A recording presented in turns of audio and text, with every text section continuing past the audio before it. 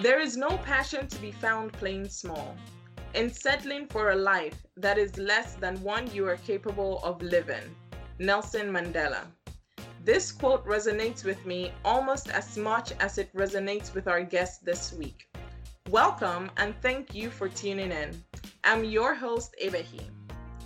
The live episode last weekend was pretty cool, right? Thank you to everyone who tuned in. And if you didn't get a chance to join us, head over to YouTube or layersofdesign.online to watch the replay. This week, I have a conversation with Victoria Rain, a Miami-based designer. She shares with us her journey from architecture school to her current position as a lighting designer. Victoria discusses how her architectural education has helped her through her career. She voices her opinion to other architectural designers that there are many other avenues through which they can express their creativity. From our conversation, it is obvious that Victoria has no problem redefining her career path in design and will not settle for less than her worth. Hi, Victoria. Thank you for joining me today. How are you? I'm doing great. How are you doing, Vehi? I'm good. I'm doing good. So let's start from the beginning. What got you into design and architecture? It's an interesting story. In 2008, I was in Spanish class in high school, and one of my assignments was to make a model of a bedroom. And I had to label everything in the model in Spanish. So I was having the best time making that model, and I was like, wow, this is so fun. I love this. And my dad said, you're having a really good time doing this model. You should look into architecture. And I didn't know anything about architecture. I didn't know what it was about, or I just wanted to learn more about it. So I started to look into it. And then in junior year, during the summer, I was lucky enough to go to an architecture summer program at the University of Florida, which Nice. I actually met a friend, Daniela, which you know. We No met way. there. Yeah. So it was actually funny that we ended up going to FIU Architecture School together. Mm-hmm. So basically, that's how it all started. I was very interested in model making, and I'm I love math and I love design, so that's kind of what started it all for me. That's awesome. That's an interesting story that you found out your love or like a passion for architecture from Spanish class. Yeah, and then it's funny that I ended up going to architecture school in Miami, which is a major Spanish-speaking city. Yes. So I'm like, It, it's all connected. it all connected. That's perfect. So, what would you say your passion is for design and architecture? So initially, it was model making, Mm-hmm. and then when 3D printers came out when I was in school, I kind of had to think of a different path for my passion. And I was very unsure of my future because I didn't know how much 3D printers and how much technology would overtake architecture. So I kind of geared it towards a niche of other things like lighting. So, can you tell me about your experience from when you graduated school and how was that, the process of leaving school and getting into the real world? So it was very difficult for me to find a job in architecture, which is Mhm. why I ended up finding a job in lighting. And it was very interesting because we didn't learn about lighting in architecture school. Yeah. So I was very intrigued with lighting, and it is a very important aspect of architecture. So I said, you know what? If I can't find a job in architecture, I'll go into lighting, see how it is, learn if anything, and then leave with knowledge while I go to an architecture firm. So that is what happened. So I stayed there for about a year and felt a little bit undervalued because of our degree. We have a master's Yeah. degree. Mm-hmm. And so I took it on myself to leave to go to an architecture firm to get more experience with architecture. And that didn't really work out. So I ended up back at lighting. And it was funny because when my boss initially hired me at the lighting firm, he said, "Oh, once you start lighting, you're never going to leave." And now I Oh, realize that he's right. oh, really? So you don't think you'll go back to work for in an architecture firm? No. How come? I mean, maybe in the future I could, yes, but right now I don't see myself doing that just because I love lighting so much and I see the future of lighting, especially with LEDs and being sustainable. It's the future. So I don't see myself going to architecture anymore. And okay, so I think it's really interesting that you're currently in lighting. So when did you realize, because we started out with architecture and like you said, you kind of had a bit of difficulty, which I can relate to a lot, especially after graduating, like we graduated with our masters. For me personally, I had crossed all the T's and dotted all the I's, and it was really hard to find a job. And that was really, it was really discouraging, right, for a fresh grad, for a young aspiring architect. But my point here is, when did you realize that there's so much more to architecture? I realized after graduating that there was way more to architecture than what we were taught in school. Mm-hmm. Basically, in school we're taught the basics of space design and the basics of mechanical, electrical, plumbing, Yeah. but we don't really dive into how it really works, how we work together with the clients. I think after you graduate is when you realize that, but in school it gets a little bit lost. It definitely does. Honestly, I feel like our architecture education is more of how to be kind of like how to think conceptually and how to be like overall designers. We don't really get into specifics. Sometimes I wonder how the education will be if they broke it up into specifics. How doctors get, they have like this whole general education, then they start breaking up into specialties. Sometimes I wonder how our education will be if we did it that way. Um, Yeah. so let's talk about lighting design in the profession. The job that you used to work in, right, with in architecture. I imagine I don't know exactly what you were designing, but I imagine you were doing like, several floor plans and sections. How is that different from what you're doing now in lighting? Good question. So, when I was at the architecture firm, I mostly worked on roof plans, you Hmm. know, Okay. drainage. We actually did schools in Broward County, which is Okay. interesting because I actually went to school in Broward County. So I was working on schools that Your I whole went to. career is like coming back full circle. That's awesome. Yeah, so that was a really interesting thing to work on. But I mostly did their details, sections, very technical drawings where you don't really have play for design and being conceptual. So I would say now at my lighting job, we have the opportunity to be more creative. I only focus on reflective ceiling plans. So Okay. it's lighting is a niche of architecture, but I'm surprised that we aren't taught more of lighting in architecture school because it does put a finishing touch on a building. And if the lighting doesn't show the building correctly, it won't be portrayed the way that the architect wanted it to be designed. Mm-hmm. So I'm mostly working on lighting layouts, zoning. We also do photometrics, which is the measurement of foot candles needed for egress. So we do those calculations. So we're more consultants for architects than being an architect.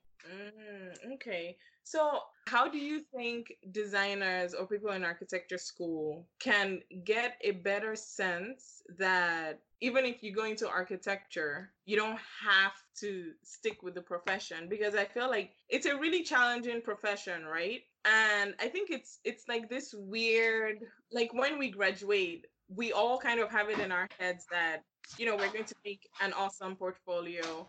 We're going to clean up our resume, right? and we all go out and we're trying to find a job at an architectural firm. Not many of us just go off doing something different, right?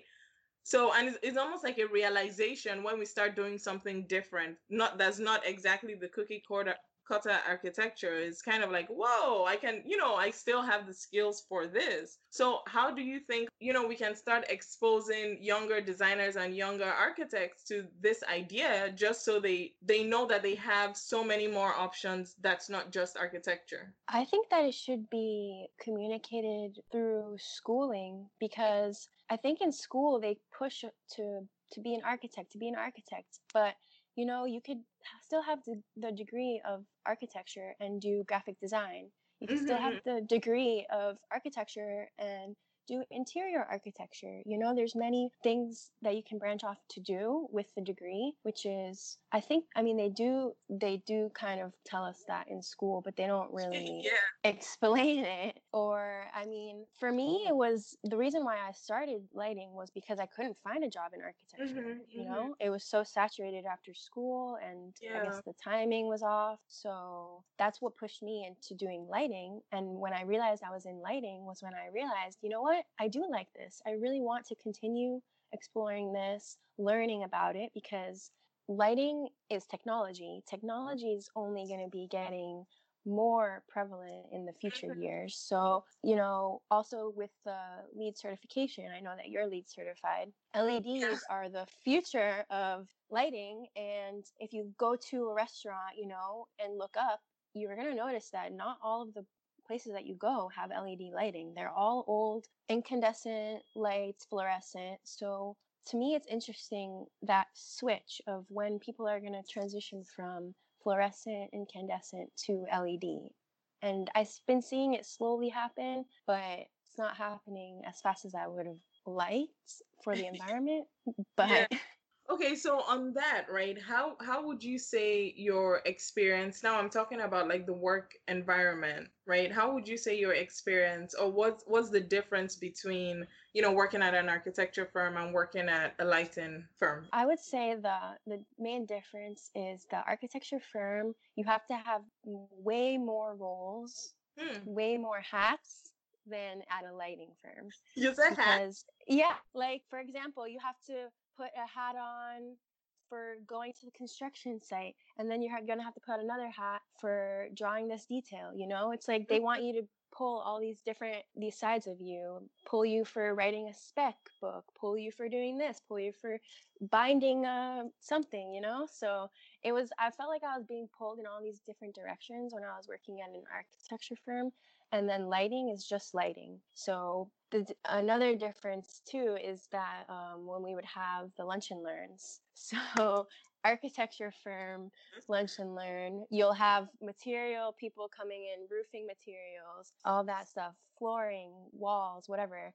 And then lighting, everyone's coming in showing you the newest lighting fixture. So they want you to use the newest lighting fixture because Mhm. it's top of the line, it's the most expensive. So they're coming in and like catering to you. So it's interesting how they approach firms in that way. Hmm, that's cool. Personally, I don't really know, the lighting world of design, like the lighting design world. So, first of all, are there a lot of people that, studied architecture that are in lighting now? I don't know if you have any idea of like the statistics. You know what? It's actually funny because everyone that I am in the company with, Hmm. I work for Miami Lighting Design. None of them have a background of architecture. Oh, wow. And do you think like your background of architecture kind of sets you apart, or, does it really help with your work? Yes, definitely. Because instead of working on buildings, we work with buildings. So we still have to understand the drawings and be able to read all the drawings that we get from the architect. And sometimes there's a miscommunication if someone that doesn't have a background in architecture can't read the drawing correctly. So that's when I come in and put my foot down. Oh, that's cool. So it does help. That's pretty cool. Yes. Another thing I wanted to mention is that I am working with a lot of people from school that I graduated graduated with, which is, I wasn't expecting to, but it's since I am a lighting consultant now, I'm working with people that are working at architecture firms. So That I'm makes still sense. working with, I'm still working with people that I know, but lighting is a much smaller field than architecture. So touching a bit on taking some of your skills from architecture school to, to other avenues. I guess what I'm trying to do is understand how your transition happened in order to inspire any designer or architect that's kind of like looking for other outlets apart from architecture. I would say to just go for it, because you're not going to learn if you don't start. Mm-hmm. And what I have come to realize in school was that we were learning a lot about design, about structure, and we weren't learning really about the business side. We weren't learning about marketing. We weren't learning about sales. We weren't learning about important things that we need to survive after graduating. And so when I started doing my side hustle, I really learned that there is way more to business than what I thought. Yeah, You know, for sure.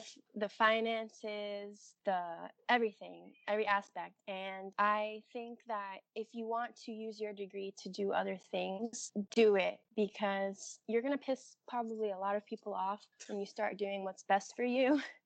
And that's okay, because you're doing it for yourself. You're not doing it for other people. And just do what makes you happy. And life shouldn't be all about work.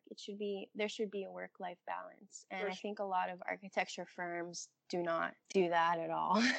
No. So perfect that you bring that up, actually. How have you seen your work-life balance switching from architecture to lighting right now? Oh, huge. I mean, architecture is always nonstop. Lighting, I'm only working 9 to 5. I don't work on the weekends. I don't work overtime. If we're closed, we're closed. So that's the difference. So, what inspires your design? I think what inspires my design the most is nature. What's interesting to me is the juxtaposition of how architecture sits in nature. Okay. And we kind of learned about that in school with site selection.